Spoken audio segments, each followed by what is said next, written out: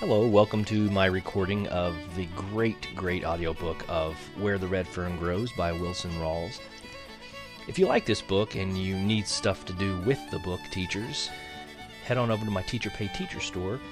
It's just SWN, the S, the letter WN, and you'll find a whole lot of stuff over there like Google Forms and questions that go along with this book as well.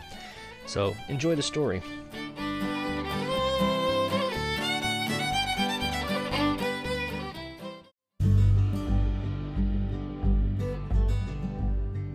Chapter 11. I had often wondered what old Dan would do if little Ann got into some kind of predicament. One night I got my answer. For several days a northern blizzard had been blowing. It was a bad one. The temperature dropped down to 10 below. The storm started with a slow cold drizzle and then sleet, and when the wind started blowing everything froze, leaving the ground as slick as glass. Trapped indoors I was as nervous as a fish out of water. I told Mama I guess it was just going to storm all winter. She laughed and said, "I don't think it will, but it does look like it will last for a while." She ruffled up my hair and kissed me between the eyes. This did rile me up. I didn't like to be kissed like that. It seemed that I could practically rub my skin off and still feel it, all wet and sticky and kind of burning. Sometime on the fifth night, the storm blew itself out and it snowed about 3 inches. The next morning, I went out to my doghouse, and scraping the snow away from the two-way door, I stuck my head in. It was as warm as an oven. I got my face washed all over by little Ann. Old Dan's tail thumped out of tune on the wall. I told them to be ready because we were going hunting that night. I knew that old ringtails would be hungry and stirring, for they had been denned up during the storm. That evening, as I was leaving the house, Papa said, "Billy, be careful tonight. It's slick down under the snow, and it could be easy to twist an ankle or break a leg." I told him I would, and that I wasn't going far, just down back of our fields in the bottoms. "Well, anyway," he said, "be careful. There'll be no moon tonight, and you're going to see some fog next to the river." Walking through our fields, I saw my father was right about it being slick and dark. Several times I slipped and sat down, and I couldn't see anything beyond the glow of my lantern, but I wasn't worried. My light was a good one, and Mama had insisted that I make 2 little leather pouches to cover the blades of my axe. Just before I reached the timber, old Dan shook the snow from the underbrush with his deep voice. I stopped and listened. He bawled again. The deep bass tones rolled around under the tall sycamores, tore their way out of the thick timber, traveled out over the fields, and slammed up against the foothills. There they seemed to break up and die away in the mountains. Old Dan was working the trail slowly, and I knew why. He would never line out until little Ann was running by his side. I thought she would never get there. When she did, her beautiful voice made the blood pound in my temples. I felt the excitement of the hunt as it ate its way into my body. Taking a deep breath, I reared back and whooped as loud as I could. The coon ran upriver for a way, and then, cutting out of the bottoms, he headed for the mountains. I stood and listened until their voices went of hearing. Slipping and sliding, I started in the direction I had last heard them. About halfway to the foothills, I heard them coming back. Somewhere in the rugged mountains, the coon had turned and headed toward the river. It was about time for him to play out a few tricks, and I was wondering what he would do. I knew it would be hard for him to hide his trail with snow on the ground, and I realized later that the smart old coon knew this too. As the voices of my dogs grew louder, I could tell that they were coming straight toward me. Once I started to blow out my lantern, thinking that maybe I could see them when they crossed our field, but I realized I didn't stand a chance of seeing the race in the skunk black night. Down out of the mountains they brought him. Singing a hound dog song on his heels, the coon must have scented me or seen my lantern. He cut to my right and ran between our house and me. I heard screaming and yelling from my sisters, and my father started whooping.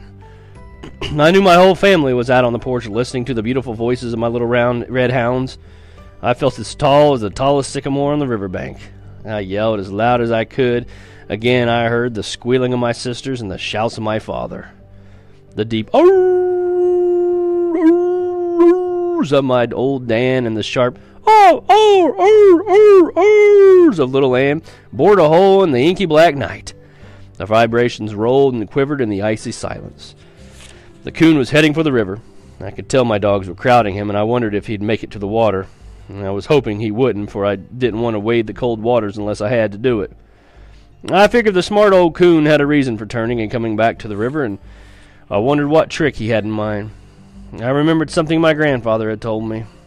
He said, "Never underestimate the cunning of an old river coon. When the nights are dark and the ground is frozen and slick, they can pull some mean tricks on a hound. Sometimes the tricks can be fatal." I was halfway through the fog-covered bottoms when the voices of my dogs stopped. I stood still and waited and listened. A cold silence settled over the bottoms. I could hear the snap and crack of sap-frozen limbs. From far back in the flinty hills, the long, lonesome howl of a timber wolf floated down in the silent night. Across the river I heard a cow moo. I knew the sound was coming from the Lowry place. Not being able to hear the voices of my dogs gave me an uncomfortable feeling. I whooped and waited for them to bawl. As I stood waiting, I realized something was different in the bottom. Something was missing. I wasn't worried about my dogs. I figured that the coon had pulled some trick, and sooner or later they would unravel the trail. But the feeling that something was just not right had me worried. I whooped several times, but still couldn't get an answer. And stumbling, slipping, and sliding, I started on. Reaching the river, I saw it was frozen over. I realized what my strange, uneasy feeling was. I had not been able to hear the sound of the water. As I stood listening, I heard a gurgling out in the middle of the stream. The river wasn't frozen all the way across. The still eddy waters next to the banks had frozen, but out in the middle, where the currents were swift, the water was running, leaving a trough in the ice pack. The gurgling sound I had heard was the swift current as it sucked its way through the channel. The last time I heard my dogs, they were downstream from me. I walked on, listening. I hadn't gone far when I heard old Dan, and what I heard froze the blood in my veins. He wasn't bawling on a trail or giving the tree bark. It was one long, continuous cry. In his deep voice, there seemed to be a pleading cry for help. Scared, worried, and with my heart beating like a churn dasher, I started toward the sound. I almost passed him, but with another cry, he let me know where he was. He was out in the ice pack. I couldn't see him for the fog. I called to him, and he answered with a low whine. Again I called his name. This time he came to me. He wasn't the same dog. His tail was between his legs, and his head was bowed down. He stooped about 7 feet from me. Sitting down on the ice, he raised his head and howled the most mournful cry I had ever heard. Turning around, he trotted back out on the ice and disappeared in the fog. I knew something had happened to little Ann. I called her name. She answered with a pleading cry. Although I couldn't see her, I guessed what had happened. The coon had led them to the river. Running out on the ice, he had leaped across the trough. My dogs, hot on the trail, had followed old Dan. A more powerful dog than little Ann had made his leap. The little Ann had not made it. Her small feet had probably slipped on the slick ice, and she had fallen into the icy waters. Old Dan, seeing the fate of his little friend, had quit the chase and come back to help her. The smart old coon had pulled his trick, and a deadly one it was. I had to do something. She would never be able to get herself out. It was only a matter of time until her body would be paralyzed by the freezing water. Laying my axe down, I held my lantern out in front of me and stepped out onto the ice. It started cracking and popping. I jumped back to the bank. Although it was thick enough to hold the light weight of my dogs, it would never hold me. Little Ann started whining and begging for help. I went to all pieces and started crying. Something had to be done, and done quickly, or my little dog was lost. I thought of running home for a rope or for my father, but I knew that she couldn't last until I got back. I was desperate. It was impossible for me to swim in the freezing water. I wouldn't last a minute. She cried again, begging for the one thing I couldn't give her, and that was help.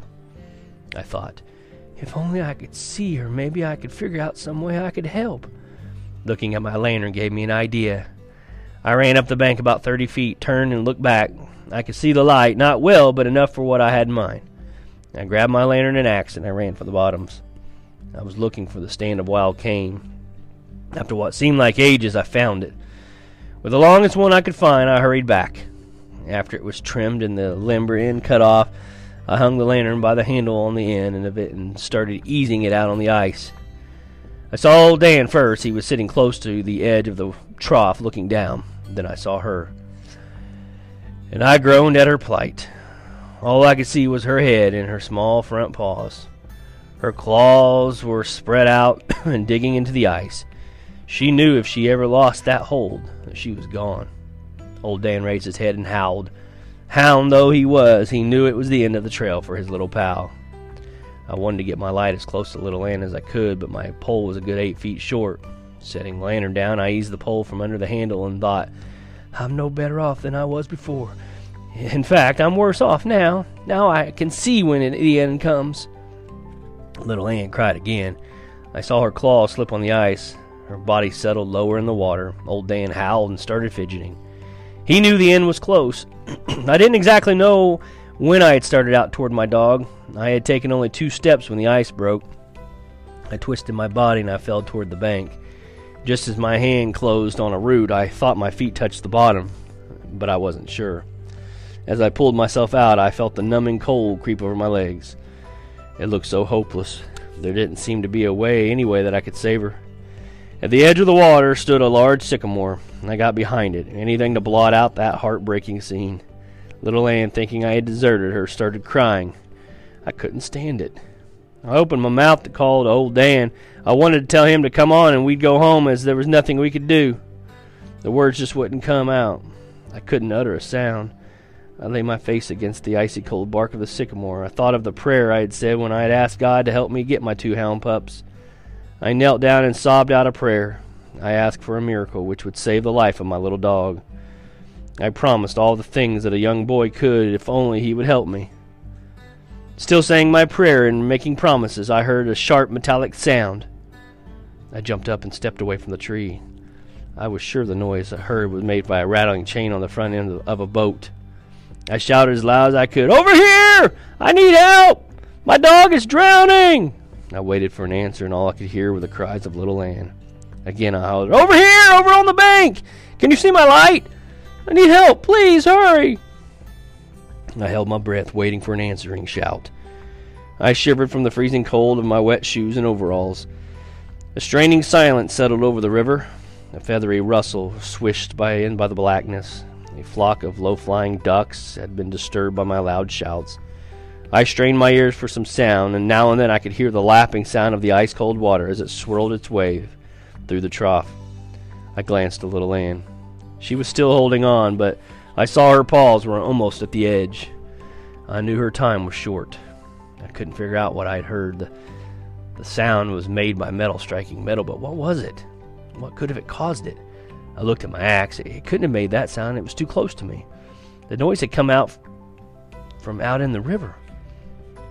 When I looked at my lantern, I knew that it had made a strange sound. I had left the handle standing straight up for when I had taken the pole away, and now it was down. For some reason, unknown reasons, the stiff wire handle had twisted in the sockets and dropped. As it had fallen, it had struck the metal frame, making the sharp metallic sound that I had heard. As I stared at the yellow glow of my light, the last bit of hope faded away. I closed my eyes, intending to pray again for the help I so desperately needed. Then, like a blinding red flash, the message of the lantern bored its way into my brain. There was my miracle. There was the way to save my little dog. In the metallic sound I had heard were my instructions. They were so plain that I couldn't help but understand them. The bright yellow flame started flickering and dancing. It seemed to be saying, "Hurry, you know what to do." Faster than I had ever moved in my life, I went to work. With a stick I measured the water in the hole where my feet had broken through the ice. And I was right, my foot had touched the bottom. 18 inches down, I felt the soft mud. With my pole, I fished the lantern back to the bank, and I took the handle off, straightened it out, and bent a hook in one end. With one of my shoelaces, I tied the wire to the end of the cane pole. I left the hook sticking out about 6 inches beyond the end of it.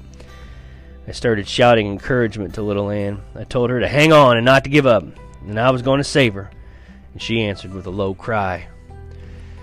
With the hook stuck in one end of the ventilating holes in the top of my light, I lifted it back out on the ice and set it down.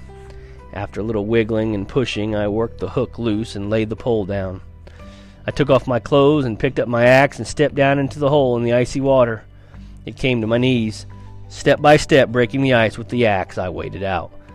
The water came up to my hips and then to my waist. The cold bite of it took my breath away. I felt my body grow numb. I couldn't feel my feet at all, but I knew they were moving. When the water reached my armpits, I stopped and worked my pole toward Little Ann.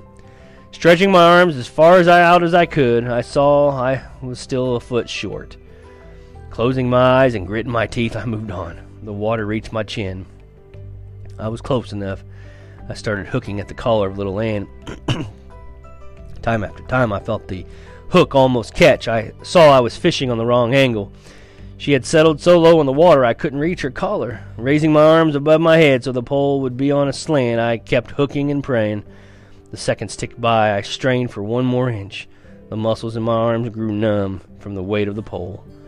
The little Ann's claw slipped again. I thought she was gone. At the very edge of the ice, she caught it again. All I could see now were her small red paws and her nose and eyes. By old Dan's actions, I could tell he understood and wanted to help. He ran over close to my pole and started digging at the ice. I whooped him with the cane. That was the only time in my life I ever hit my dog. I had to get him out of the way so I could see what I was doing. Just when I thought my task was impossible, I felt the hook slide under the tough leather. It was none too soon. As gently as I could, I dragged her over the rim of the ice. At first I thought she was dead. She didn't move. Old Dan started whining and licking her face and ears, and she moved her head. I started talking to her. She made an effort to stand, but couldn't. Her muscles were paralyzed, and the blood had long since ceased to flow. At the movement of little Ann, old Dan threw a fit. He started barking and jumping, his long red tail fanned the air. Still holding onto my pole, I tried to take a step backward, but my feet wouldn't move. A cold, gripping fear came over me. I thought my legs were frozen. I made another effort to lift my leg. It moved. I realized that my feet were just stuck in the soft, muddy bottom. I started backing out and dragging the body of my little dog. I couldn't feel the pole in my hands. When my feet touched the icy bank, I couldn't feel them either. All the feeling in my body was gone. I wrapped little Ann in my coat and hurried into my clothes. With the pole, I fished my light back. Close by was a large drift. I climbed up on top of it and dug a hole down through the ice and the snow until I reached the dry limbs. I poured half of the oil in my lantern down into the hole and dropped in a match. In no time, I had a roaring fire. I laid little Ann close to the warm heat and went to work. Old Dan washed her head with his warm red tongue while I massaged and rubbed her body. I could tell by her cries when the blood started circulating. Little by little, her strength came back. I stood her on her feet and started walking her. She was weak and wobbly, but I knew she would live. I felt much better and breathed in a sigh of relief. After drying myself out the best I could, I took the lantern handle from the pole and bent it back into its original position and put it back on the lantern. Holding the light out in front of me, I looked at it. The bright metal gleamed in the firelight glow. I started talking to it. I said, "Thanks, old lantern, more than you'll ever know. I'll always take care of you. Your globe will always be clean, and there'll never be any rust or dirt on your frame." I knew if it had not been for the miracle of the lantern, my little dog would have met her death on that night.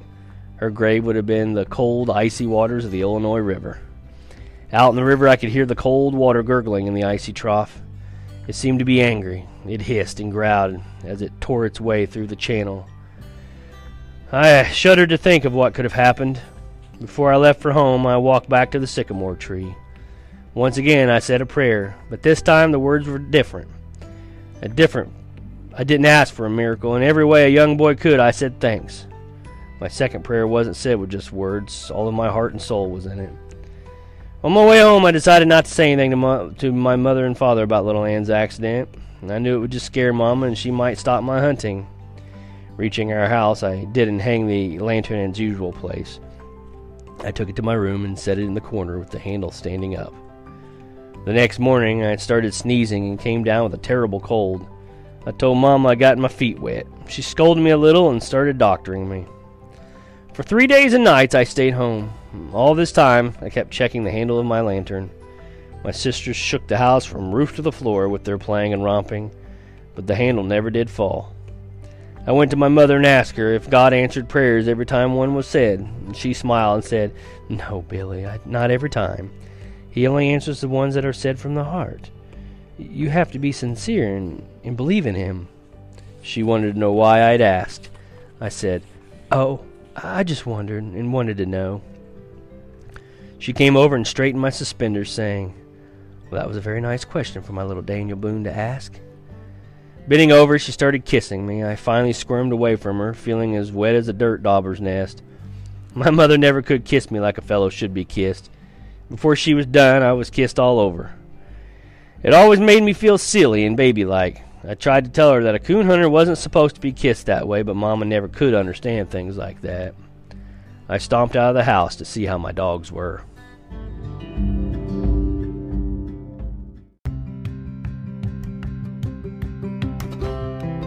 Chapter 12. The fame of my dogs spread all over our part of the Ozarks. They were the best in the country. No coon hunter came into my grandfather's store with as many pelts as I did. Grandpa never overlooked an opportunity to brag. He told everyone the story of my dogs and the part he had played in getting them. Many was the time some farmer coming to our home would say, "Your grandpa was telling me you got 3 big coons over in Peavine Hollow the other night." I would listen, knowing I only got 1 or maybe none, but Grandpa was my pal. If he had said I caught 10 in one tree, well, it was just that way. Because of my grandfather's bragging and his firm belief in my dogs and me, a terrible thing happened. One morning while having breakfast, Mama said to Papa, "I'm almost out of cornmeal. Do you think you can go to the mill today?" Papa said, "Well, I intended to butcher a hog. We're about out of meat." Looking at me, he said, "Shell a sack of corn. Take one of those mules and go to the mill for your mother." With the help of my sisters, we shelled the corn, and throwing it over our mule's back, I started for the store. On arriving at the mill house, I tied my mule to the hitching post, took my corn, and set it by the door. I walked over to the store and told Grandpa I wanted to get some corn ground. He said, "I'll be with you just in a minute." As I was waiting, I heard a horse coming. Looking out, I saw who it was and didn't like what I saw. It was the 2 youngest Pritchard boys. I had a run-in with them on several occasions during pie suppers and dances. The Pritchards were a large family that lived upriver about 5 miles, and as in most small country communities, there's one family that no one likes. The Pritchards were it. Tales were told that they were bootleggers, thieves, and just all around no accounts. The story had gone round that old man Pritchard had killed a man somewhere in Missouri before moving to our part of the country. Reuben was 2 years older than I, big and husky for his age. He never had much to say. He had mean-looking eyes that were set far back in his rugged face. They were smoky-hued and unblinking, as if his eyelids were paralyzed. I had heard that once he had cut a boy with a knife in a fight over at the sawmill. Rainey was the youngest. He was about my age. He had the meanest disposition of any boy I'd ever known. And because of this, he was disliked by young and old. Wherever Rainey went, trouble seemed to follow. He was always wanting to bet. I would bet on anything. He was nervous and could never seem to stand still. And once at my grandfather's store, I'd given him a piece of candy. Snatching it out of my hand, he ate it, and then he sneered at me and said it wasn't any good. During a pie supper one night, he wanted to bet a dime that he could whip me. My mother told me always to be kind of Rainey, that he couldn't help being the way he was. I asked why. She said it was because his brothers were always picking on him and beating him. On entering the store, they stopped and glared at me. Reuben walked over to the counter, and Rainey came over to me. Leering at me, he said, "I'd like to make a bet with you." I told him I didn't want to bet. He asked if I was scared. "No, I just don't want to bet," I said. His neck and ears looked as though he hadn't been washed in months. His ferret-like eyes kept dashing here and there. Glancing down to his hands, I saw the back of his right sleeve was stiff and starchy from the constant wiping of his nose. He saw I was looking him over and asked if I liked what I saw. I started to say no, but didn't, turned and walked away a few steps. Reuben ordered some chewing tobacco. "Aren't you a little young to be chewing?" Grandpa asked. "Ain't for me, it's for my dad," Reuben growled. Grandpa handed him 2 plugs to him. He paid for it, turned around, and handed 1 plug to Rainey. Holding the other up in front of him, he looked it over. And looking at Grandpa, he gnawed at it in one corner of it. Grandpa mumbled something about how kids were brought up these days. He came from behind the counter, saying to me, "Let's go grind that corn." The Pritchard boys made no move to follow us out of the store. "Well, come on," Grandpa said. "I'm going to lock up till I get this corn ground." "We'll just stay here. I want to look at some of the shirts," said Reuben. "No, you won't," said Grandpa. "Come on, I gotta lock up." Begrudgingly, they walked out. I helped Grandpa start the mill, and we proceeded to grind the corn. The Pritchard boys had followed us and were standing looking on. Rainey walked over to me. "I hear you have some good hounds," he said. I told him I had the best in the country. If he didn't believe me, he can just ask my grandfather. He just leered at me. "I don't think they're half as good as you say they are," he said. "Better old Blue Tick Hound can out-hunt both of them." I laughed and asked Grandpa who brings in the most hides. "I wouldn't believe him. He's crooked," he said. I let him know right quick that my grandfather wasn't crooked. "He's a storekeeper, ain't he?" he said. I glanced over at Grandpa. He had heard of the remark made by Rainey. His friendly old face was as red as a turkey gobbler's wattle. The last of my corn was just going through the grinding stones. Grandpa pushed a lever to one side, shutting off the power. He came over and said to Rainey, "What do? Just go around looking for trouble? What do you want to fight?" Reuben sidled over. "This ain't none of your business. Besides, Rainey's not looking for a fight. We just want to make a bet with him." Grandpa glared at Reuben. "Any bet you make sure would be a good one, all right. What kind of bet?" Reuben spat a mouthful of tobacco juice on the clean floor. He said, "Well, we've heard so much about them hounds of his, we just think it's a lot of talk and lies.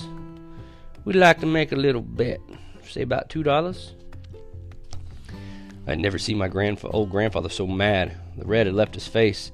In its place was a sickly paste-gray color, the kind of old eyes behind the glasses burned with a fire I'd never seen. In a loud voice he said, "Bet on what?" Reuben spat again. Grandpa's eyes followed the brown stain in its arch until it landed on the clean floor and splattered. With a leering grin on his dirty face, Reuben said, "Well, we got an old coon up in our part of the country that's been there a long time. Ain't no dog yet ever been a smart enough coon to him. Tree him," I said. Rainey broke into conversation. "He ain't just an ordinary coon, he's an old-timer. Folks call him the ghost coon. Believe me, he is a ghost. He just runs the hounds long enough to get them all warmed up and then climbs up a tree and disappears. Our old blue hound has treated him more times than..." Reuben told Rainey to shut up and let him do the talking. Looking over at me, he said, "What do you say? You want to bet $2 your hounds can tree him?" I looked at my grandfather, but he didn't help me. I told Reuben I didn't want to bet, but I was pretty sure my dogs could tree the ghost coon. Rainey butted in again. "What's the matter? You yellow?" I felt the hot blood rush into my face. My stomach felt like something alive was crawling in it. I doubled up my right fist and was about hitting Rainey in one of his eyes when I felt my grandfather's hand on my shoulder. I looked up. His eyes flashed as he looked at me. A strange little smile was tugging at the corner of his mouth. The big artery in his neck was pounding out and in. It reminded me of a young bird that had fallen out of a nest and lay dying on the ground. Still looking at me, he reached back and took his billfold from his pocket, saying, "Well, let's call that bet." Turning to Reuben, he said, "I'm going to let him call your bet, but now you listen. If you boys take him up there and hunt the ghost coon and you jump on him and you beat him up, you sure are going to hear from me. Now, I don't mean maybe. I'll have you both taken to the Tahlequah and put in jail. You had better believe that." Reuben saw that he had pushed my grandfather far enough. Backing up a couple steps, he said, "We're not going to jump on him. All we want to do is make him a bet." Grandpa handed me two $1 bills, saying to Reuben, "You hold your money, and he can hold his. If you lose, you'd better pay off." Looking back to me, he said, "Son, if you lose, pay off." I nodded my head. I asked Reuben when he wanted to come up for the hunt. He thought a minute. "You know where that old log slide comes out from the hills onto the road?" he asked. I nodded. "We'll meet you there tomorrow night about dark," he said. It was fine with me, I said, but I told him not to bring his hounds because mine wouldn't hunt with other dogs. He said he wouldn't. I agreed to bring my axe and lantern. As they turned to leave, Rainey smirked. "Sucker," he said. I made no reply. After the Pritchard boys had gone, my grandfather looked at me and said, "Son, I have never asked another man for much, but I sure want you to catch that ghost coon. I told him if the ghost coon made one track in the river bottoms, my dogs would get him. Grandpa laughed. Well, you better be getting home. It's getting late. And your mother is waiting for the cornmeal, he said. I could hear him chuckling as he walked toward the store. I thought to myself, there goes the best grandpa a boy ever had. Lifting a sack of meal to the back of my old mule, I started for home. All the way I kept thinking of Old Dan, Little Ann, Ghost Coons, and the two ugly, dirty Pritchard boys. I decided not to tell my mother and father anything about the hunt, for I knew Mama wouldn't approve of anything I had to do with the Pritchards. The following evening, I arrived at the designated spot early. I sat down by a red oak tree to wait. I called Little Ann over to me and had a good talk with her. I told her how much I loved her and scratched her back and looked at the pads of her feet. Sweetheart, I said, you must do something for me tonight. I want you to tree that ghost coon, for it means so much to Grandpa and me. She seemed to understand and answered by washing my face and hands. I tried to talk to Old Dan, but I may as well just talk to a stump for all the attention he paid me. He kept walking around sniffing here and there, and he couldn't understand why we were waiting. He was wanting to hunt. Reuben and Rainey showed up just after dark. Both had sneers on their faces. Are you ready? Reuben asked. Yes, I said, and asked him which way was the best to go. Let's go down river and work 'em way up, he said. We're sure to strike 'em coming up river, and that's the way we've got the wind in our favor. Are these the hounds that we've been hearing so much about? Rainey asked. I nodded. They look too little to be any good, he said. I told him dynamite came in little packages. He asked me if I had my $2. Yes, I said. He wanted to see my money. I showed it to him. Reuben, not to be outdone, showed me his. We crossed an old field and entered the river bottoms, and by this time it was quite dark. I lit my lantern and asked which one wanted to carry my axe. It's yours, Rainey said. You carry it. Not wanting to argue, I carried both the lantern and the axe. Rainey started telling me how stingy and crooked my grandfather was. I told him I hadn't come to have any trouble or to fight. All I wanted to do was to hunt the ghost coon. If there was going to be any trouble, I would just call my dogs and go home. Reuben had a nickel's worth of sense, but Rainey had none at all. Reuben told him if he didn't shut up, he was going to bloody his nose. Well, that shut Rainey up. Old Dan opened up first. It was a beautiful thing to hear. The deep tones of his voice rolled in the silent night.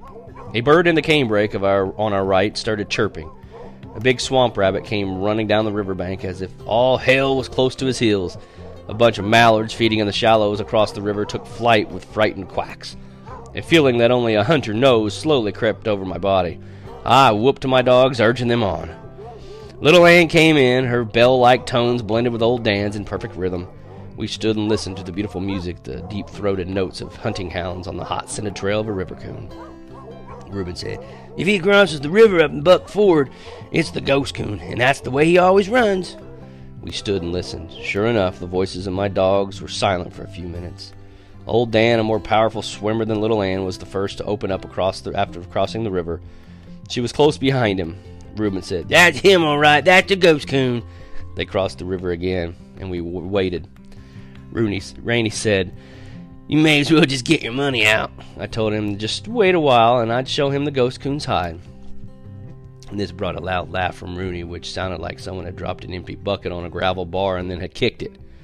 The wily old coon crossed the river several times, but couldn't shake my dogs from his trail. He cut out from the bottoms and walked up a rail fence and then jumped from it into a thick canebrake. We piled into an old slough. It was emptied into the river. He swam to the middle. Doing opposite to what most coons do, which is swim downstream, he swam upstream. He stopped in an old drift in the middle of it. Little Ann found him. When she jumped him from the drift, Old Dan was far downriver searching for the trail. If he could have gotten there in time, it would have been the last of the ghost coon, but Little Ann couldn't do much by herself in the water. He fought his way free from her, swam to our side, and ran upstream. I could hear Old Dan coming through the bottoms on the other side, bawling at every jump. I could feel the driving power of his voice. We heard him when he hit the water to cross over. It sounded like a cow had jumped in. Little Ann was warming up the ghost coon. I could tell by her voice that she was close to him. And reaching our side, Old Dan tore out after her. He was a mad hound. His deep voice was telling her he was coming. We were trotting along, following my dogs, when I heard Little Ann's bawling stop. Wait a minute, I said. I think she's treed him. Let's give her time to circle the tree to make sure he's there. Old Dan opened up Bawling Tree, and Reuben started on. "Something's wrong," I said. "I can't hear little Ann." Rainey spoke up. "Maybe the ghost coon ate her." I glared at him. Hurrying on, we came to my dogs. Old Dan was bawling at a hole in the large sycamore that had fallen into the river. At that spot, the bank was good 10 feet above the water level. As the big tree had fallen, the roots had been torn and twisted from the ground. The jagged roots, acting as a drag, had stopped it all from falling all the way into the stream. The trunk lay on the steep slant from the top of the bank to the water. Looking down, I could see the broken, tangled mass on the top. Debris from floods had caught in the limbs, forming a drift. Old Dan was trying to dig and gnaw his way into the log. Pulling him from the hole, I held my lantern up and looked down into the dark hollow. I knew that somewhere down below the surface there had to be another hole in the trunk, as water had filled the hollow to the river level. Reuben, looking over my shoulder, said, "That coon couldn't be in there. If he was, he'd be drowned." I agreed. Rainey spoke up. "You ready to pay off?" he asked. "I told you them hounds couldn't tree the ghost coon." I told him the show wasn't over.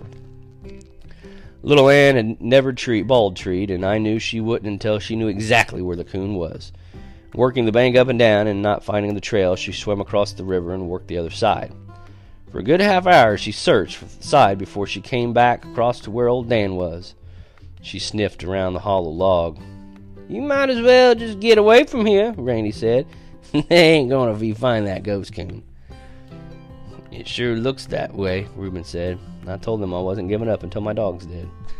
"You just want to be stubborn," Reuben said. "I'm ready for my money now." I asked him to wait a few minutes. "Ain't no use," he said. "No hound ever treed the ghost coon." Hearing a whine, I turned around. Little Ann had crawled up into the log and was inching her way down the slick trunk toward the water. I held my lantern up so I could see better. Spraddle-legged, claws digging into the bark, she was easing her way down. "You better get her out of there," Reuben said. "If she gets down in that old treetop, she'll drown." Reuben didn't know my little Ann. Once her feet slipped, I saw her hindquarters fall off to one side. She didn't get scared. Slowly, she eased her legs back up on the log. I made no reply. I just watched and waited. Little Ann eased herself into the water, and swimming to the drift, she started sniffing around. In places, it was thin and her legs would break, though. Climbing, clawing, and swimming, she searched the drift over, looking for the lost trail. I saw when she stopped searching. With her body half in the water and her front feet curved over a piece of driftwood, she turned her head and looked toward the shore. I could see her head twisting from side to side. I could tell by her actions that she had gotten the scent. With a low whine, she started back. I told Reuben, "I think she smells something." Slowly and carefully, she worked her way through the tangled mass. I lost sight of her when she came close to the undermined bank. She wormed her way under the overhang. I could hear her clawing and wallowing around, and then all hell broke loose. Out from under the bank came the biggest coon I had ever seen, the ghost coon. He came out right over little Ann. She caught him in the old treetop.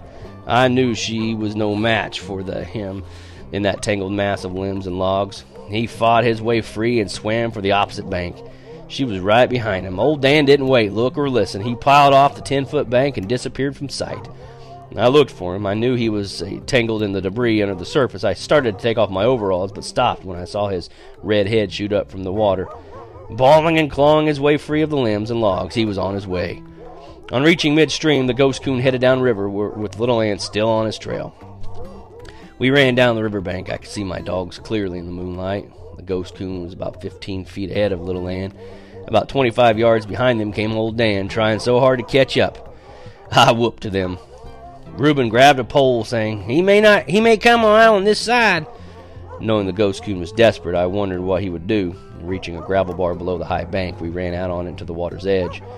Then the ghost coon did something that I never expected. Coming even with us, he turned from midstream and came straight for us. I heard Reuben yell, "Here he comes!" He churned his way through the shallows and ran right between us.